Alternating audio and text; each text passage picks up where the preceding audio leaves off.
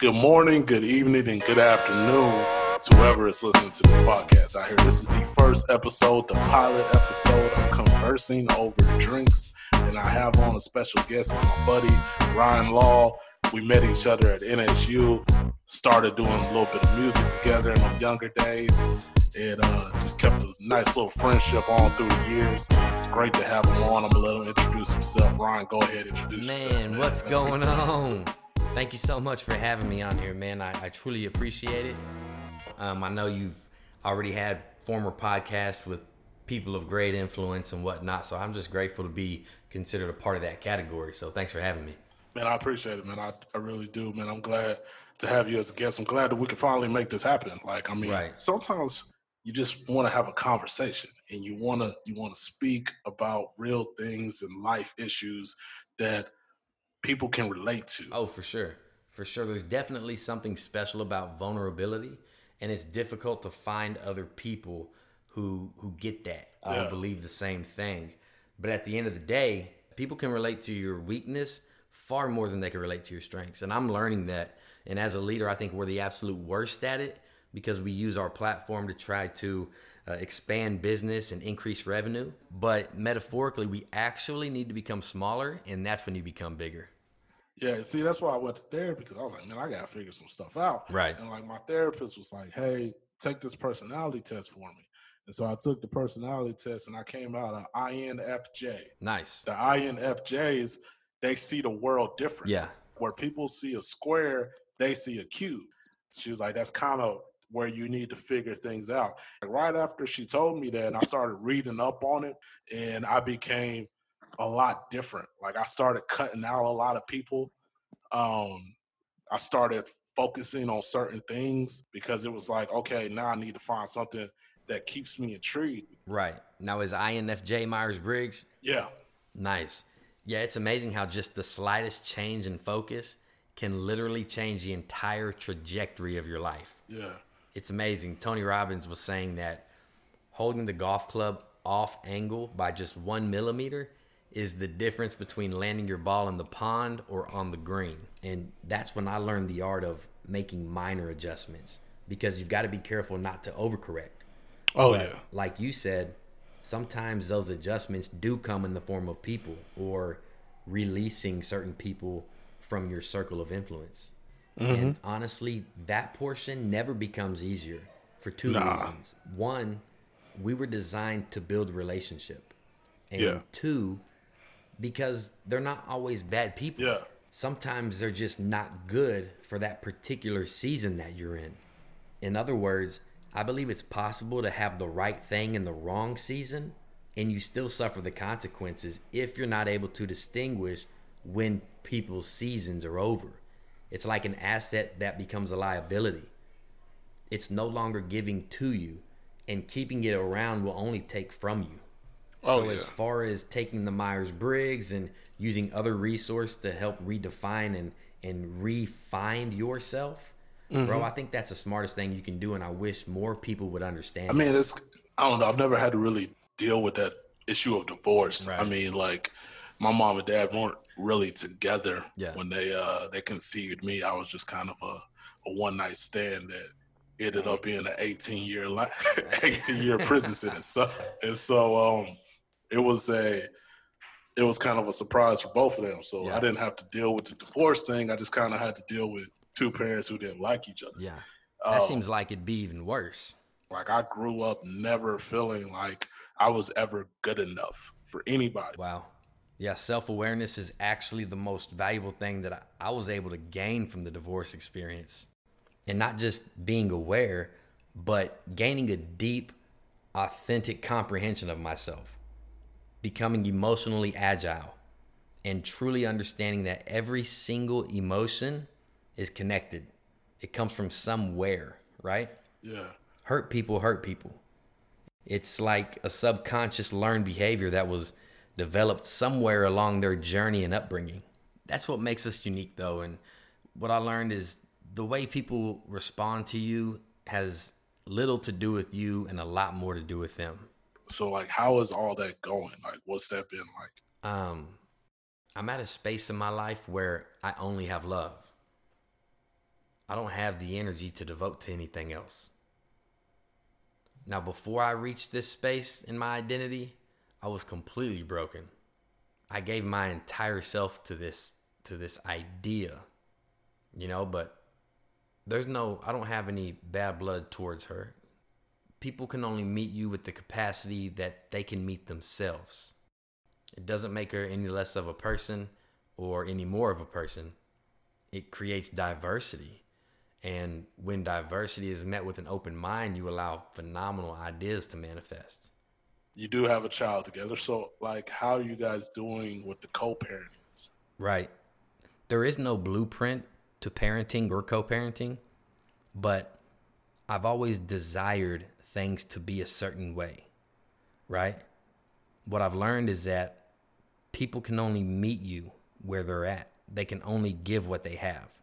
So all in all, man, I'm grateful that God has graced me with patience, understanding, and a sound mind. And we'll leave it at that. Oh, yeah. And, man, so the music. Yeah, the music. Man, it was fun doing tracks with you. I didn't get to meet the network like she did, but it was fun doing tracks with you. I think they're actually still up on SoundCloud. They should be. Drink You Down. I think that was like my best verse that I had put down. I'd have to agree. You got to let the people know. For the people that hear this episode, everybody always asks me about the music. Yeah. When I think about me and the music, I'm just I don't think that I was ever at that level where I could make something that was going to hit and stay with that energy. I disagree with that. So I'll put it to you like this. We put Juice out in 2009, 2010-ish, and Riff Raff was signed to SODMG with Soulja Boy shortly after that, right? Now, shortly after that, you and I met, 2013, 2012-ish. And I say all that to say all of this. I wouldn't have messed with you had I thought you didn't have some type of potential. And I think Drink You Down is a prime example of what kind of potential you had. Yeah. And I think that's I'll be completely honest again. I think that's why I kind of stepped back from the music, because I can tell. I always tell people, I'm if you're not passionate about it, step back from it. When it came to me, I was so passionate about sports. Gotcha. And so I had to step back from music, and I dove into coaching. Now, was that something you love to do? Man, I love every minute of coaching. I mean, I feel like that's why I was so successful in my first season as a head coach, because I was truly passionate about it. I could stay up all night watching film. I could stay up all night, devising I totally get plays, and I had no problem hurting people's feelings. It's all out of love. It's all out of love. You know what's crazy is I'm known for doing the exact same thing, but in healthcare. And to the people who cannot relate, it's the strangest thing to them, because being salary, the more hours I put in, the less pay I take home. But when you're operating in your purpose, it never is about the pay. You can't sit there and do it every single day. You got to step back from it, because that's not something you need to put your time into. Right. Knowing the difference between purpose and pleasure will give you such an advantage. Yeah, man. Off of that, man, how's the business going? I know you're getting kind of high up in your area of work. So how is all that going? What's that been like? Yeah, so constant challenging myself, constant adapting and growing, and a lot of humbleness. You can be humble or be humbled, and I choose to be humble. And I was going to go into all of my degrees and accomplishments and whatnot, but at the end of the day, you can have more degrees than a thermometer. But if you're not operating inside of your purpose, you're cheating yourself, and those things are purposeless. Man, that's what's up, man. I appreciate it. Everybody needs to strive for something, and you got to tackle it. Yeah. That was the whole reason I went back to go to school. It took me, 10 years of school and to finish my bachelor's. By the time I got done, I had enough hours. I could have had 3 bachelors. So right. I was figuring it out, man. And that's it was, okay. A lot of people don't know this about me, but I have written 4 or 5 books. Nice. I wrote a play. I used to write poetry all the time. My mind thinks differently. I was once I write it, I'm in a different mindset. I was like, but once I get done writing it and I reread it, if it doesn't meet that same aspect that I had in my mind, I toss it. Okay. Now, why is that? Hey, man, let me pause this real quick. I'll be right back.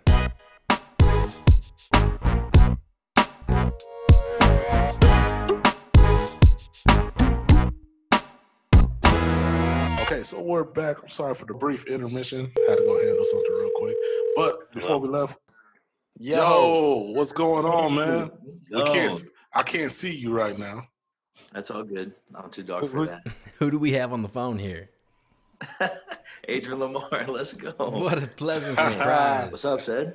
What's going on, man? It's been a long time no talk, man. Years. Yeah, man. Welcome to the podcast, man. The podcast title is Conversing Over Drinks.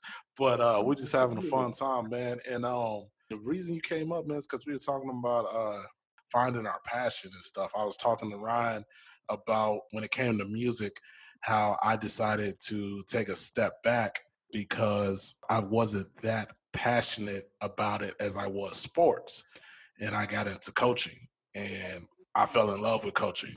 And so, man, we just wanted to talk about it because, I mean, you were on American Idol. And so I just want to know what that experience was like. Did it make you feel a certain way about your ability, or was it kind of something that you had to learn from?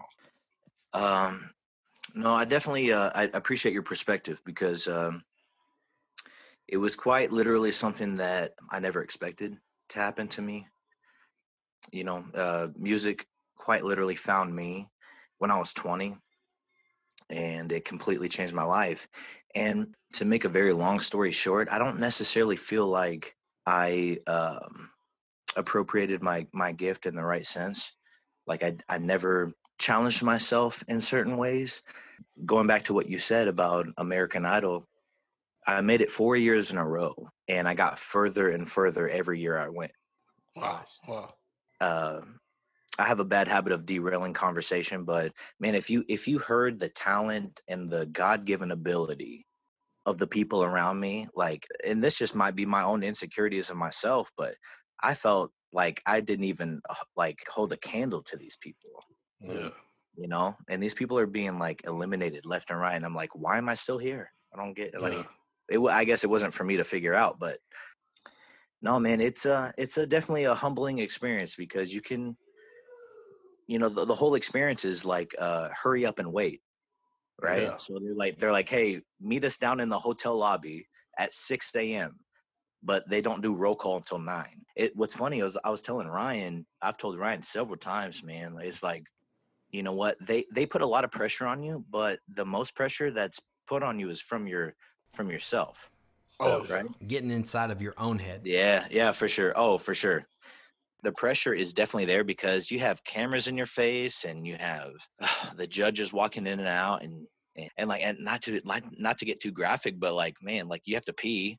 You're just drinking water, keeping your throat clear, and you don't know when you're going to sing. You don't know, who's going to sing with you. You don't. Yeah, it gets stressful. I mean, I don't think my pressure was as big as yours because I don't have cameras all around me. I mean, coming out of high school, I had dreamed of playing college basketball, but I never thought I was going to make it. And so when I was getting recruited, it was kind of jaw dropping to me. Like I was in awe of it. And I remember going to the college, and it took me a while to adjust. But once I did adjust, it was fun again. And then I got hurt. I'm sitting there watching guys. Hey, it's all fun and games till you get hurt. I grew up with. That I grew up with who are better than me and they're advancing quicker than me, and there's nothing I can do about it because I'm hurt. And I mean, not to be obscene about it, I was a little bitch. Like I was a little bitch about it. Like I got hurt. You said it, not me. Yeah, I was a little bitch about it. Like I got hurt. It's all good. It's all good. We all need to be that real with ourselves. Yeah, it was my excuse to get away. Like that was my excuse. I could use that as a viable excuse, and people wouldn't get mad at me. And it was partly being lazy because I didn't want to put in the work. So many times we put so much pressure and stipulations on ourselves where maybe we project other people's success on our own lives, and you know, it's just not either the right timing or we're not in the right season, whatever you want to say about it. But Yeah. yeah, but it's for real. Like me and Ryan have had so many deep conversations about, in a lack of better term, just like the restrictions that we put on ourselves. Oh, so Oh many. yeah. Oh yeah. You know, Like like me and Ryan talked about the podcast before we were doing this, and I was telling him, I was like, man, even though it took me a while to get to where I'm at, I was like, I'm kind of on a life plan that I had already set for myself. Yeah. I didn't want to be married or have kids until I was in my 30s. To be established in a career, I feel like coaching is what I'm going to do until I can't coach anymore, or until I'm too old to adjust. you know, my favorite thing about coaching, I apologize for cutting you Yeah. off. No, One of my favorite thing about coaching is the fact that, like, your coach is instilling life principles inside of you, Oh yeah. and you might think it's about a football play or, you know, like an inbound pass in basketball or something. Everything that you think about in those plays can be attributed to, you know, life circumstances. It is what it is. Like, Ryan, you wrestled on an Olympic level, right? And it took you, like, you probably got to a point to where you could only hear your own thoughts Yeah. at one point, right? Right.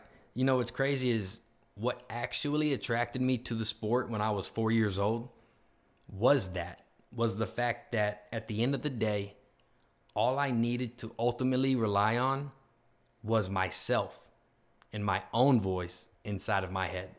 Isn't that crazy? No, I mean, like, for real. Like, and I love that you said that. Like, to a certain extent, you only had yourself. Well, I think that we get so caught up in being unselfish as human beings, to where we have to give and give and give, to where we don't give to ourselves, right? Where, like, Ryan, me and you have talked about this extensively. You wake up with your own dreams, your own ambitions, your own goals, and your own life. Bro, if you don't succeed, guess who fails? Me. You.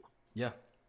Right. I agree 100%. But it's not selfish. And it's crazy because you can't help other people. You can't help other people unless you help yourself. Right. For real. yeah. And that's not a selfish mindset. No, not at all. I think it's a mindset that needs to be more widely accepted. Right. yeah, man, I appreciate you being on here, Adrian. And, if you ever want to start a sports one with me or be a guest on a few, just hit me up, man. I can definitely make time for sure. All right, man. All right, man. Talk to you later. I love you, bro. Hey, love you too, man. Talk to you later. All right. All right, be good. We got Juan on the chat now, and according to Ryan, you are a guru, and so I'm gonna ask you to unmute. Enjoy the conversation, man. Hey, Cedric, I'm Juan. Nice to meet you. How you doing, buddy? Man, I'm doing good, man. It's very nice to meet you, man. Ryan has talked so highly of you, and I always enjoy meeting new people. I'm never like, nah, I don't want to talk to that person. I'm always like, bring them on, man. Let's do this. Juan, did you get a haircut? Yeah. Just last month. Looking sharp, bro. You're in a relationship, right? Yes, relationship since October 31st of not this last one, but the Halloween before last. Nice. Wow, man, you remember the date. Yep, October 31st. So you Halloween snatched night. you up a little Halloween queen. You ain't lying. You want to know what's funny? My nickname in school was Bubba, and she thought I was the other Bubba, and I kept telling her I wasn't. And then she found out when we met I wasn't that Bubba, but here we are, over a year later. Oh, wow. Really? So what you're really saying is there's one mad Bubba out there. I kept telling her, and her family and her was like, "That didn't bother you?" I was like, "Heck no, ain't no shame in my game. I got nothing He's to prove." ruthless. Actually, she found him on Facebook, and she's like, she's glad she did go with this Bubba because she was like, he is not good looking anymore. So I'm gonna hijack this podcast real quick. So on a more serious note, what makes this relationship so different? Number one, you got to pay attention to your lady's needs, and you Right. got to date her a year later the way you dated her when you were trying to get with her in the first day. Agreed. Dating does not stop. It doesn't matter if you're married 20, 30, 40 years, dating does not stop. Anytime we go out, it doesn't matter if it's to Walmart, Walgreens, I still open up the car door for her. I still open up the front door for her. That's how you treat a lady. Yeah. A man's job is to be a man in a relationship, to lead the way. A woman's relationship is to follow, but to treat her man with respect. Yeah. And the reason why that exists is because she can entrust herself. A man's supposed to be the rock in a relationship. Right. The one she can turn to, that it doesn't matter if the house is on fire, you have nothing but the clothes on your back. but at the end of the day, she looks in you in the eyes, and you can say, "I got this," Yeah. and she knows you're going to mean what you say, and you say what you mean. That's deep. So how were you able to gain that kind of trust? First off, you got to love yourself. Completely agree. Honestly, I want to dive into that. For real, loving yourself is the first step to anything. Yeah. But as a man and growing up in a different environment, I think we all grew up in different environments. Growing up in a Black household, it kind of felt like my grandfather was very loving to my grandmother, and he was always doing little things for her. You could always see it. But she felt more like the rock, the patriarch. He went off of her. And I always felt like when it came to relationships, yes, you're supposed to be respectful. You're supposed to open the doors. You're supposed to tell her every day how beautiful she is. You're supposed to get her flowers, not because it's something to do, but just because it's her and that you know it'll make her feel special. But it's also, I feel like it's also a compromise in a team to where I tell the kids that I work with now, I tell them all the time, I'm like, if you're in a relationship, if she's not pushing you to be better, then you need to get rid of her. Because I was like, she's not trying to help you grow as a person. She's okay with who you are now, and who you are now isn't who you're going to grow to be. So if she's trying to hold you back instead of letting you grow, you got to let her go. But I always feel like in a relationship that you're supposed to push her to be her best, and she's supposed to push you to be your best. How do you feel about that?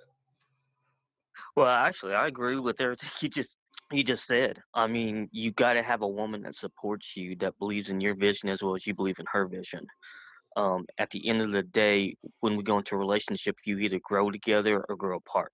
What Yeah, we are taught is the beginning and the freshness, the newness, the romantic part of that aspect in the honeymoon phase. But what we are never taught is how to end things properly. That's good. You can end things in such a way you're not cussing each other out, disrespecting each other, talking down to each other or each other's kids. You can do it in such a way that it's a loving way to say, you know what, I love you, but I also love you enough to let you go so you can find yeah, someone who will treat you and love you the way you're meant to, because at this point, I'm no longer at that point I can do that. yeah, That's a part of a relationship. And just let them know, hey, if you need me for anything, I'm always here for you. I'm still your yeah, friend. But I love you, but I'm not in love with you. And there's a difference. And that's what the part of a healthy love that we are not taught and that we don't put out there. Number two is set healthy boundaries in your life. The people you love, the people you care about, your best friend, your family, your loved ones. yeah, The best role you can play in life as far as business, relationships, family, friends, loved ones, is the ability to be able to walk away and never look back. And when you have that, you grasp that, you have life by the horns instead of life having you by the horns. One of the first questions I ask people when I give them advice is, when you look in the mirror, what do you see? Are you happy with what you see? yeah. Number one, have you forgiven yourself for what you think are your perceived faults, the regrets you have? I don't have any regrets. When you speak about that, there are things in my past that I have not forgiven myself for. Like, Sure. like I said, I'll always be honest on this podcast. I'll always be true with this podcast. I grew up in the system, and I was 10 when my mother lost her parental rights for us. And the thing that I can never forgive about myself is I feel, I can't say felt because I still feel it even at 30 now. I feel like it was my fault. Like it had come down to I was in sixth grade. I was getting in trouble as sixth graders do, and my mom she used to beat us, and it had got to the point to where I would take a lot of the whoopings from my younger siblings because I didn't want them to get beat, and so I'm talking to the nurse and I'm like, hey, I don't want to go home. And she's like, why? And I was like, cause if I go home, I was like, my mom gonna beat the shit out of me. And like the nurse, old school black woman, she's like, well, you shouldn't have messed up then. And then I had to show her my leg, and like my leg is just torn apart from a whooping that I had got from her previously. And she's like, oh, you talking for real, for real. And she called the police, and the police come, and they separate us. And my mom goes around, she hugs all my younger siblings, and then she just walks by me. And the officer's like, he's like, ma'am, do you want to hug your oldest son? And she just turns around, she looks at me, and I could just see it in her eyes. And I was like, she just kind of shook her head and just kept walking. And like when I talked to my therapist about that, I always tell her, I'm like, that's the day I felt like I kind of just stopped. I was like, I can't get past that moment, because when I think back on it, I was like, I wasn't doing that. I didn't tell the nurse I didn't want to go home because of my younger siblings. I told the nurse I didn't want to go home because of myself.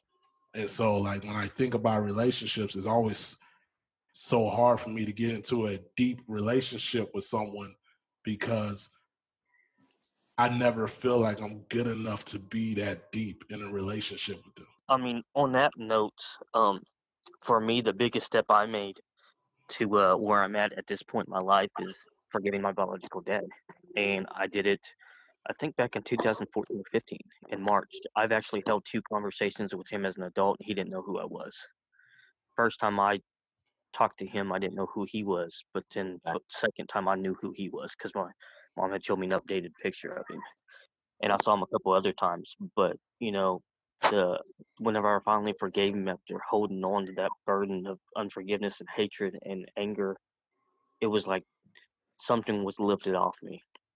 And I just broke down and started crying because I was just so glad that I didn't carry that burden of wondering if I'm going to turn out to be the person he was.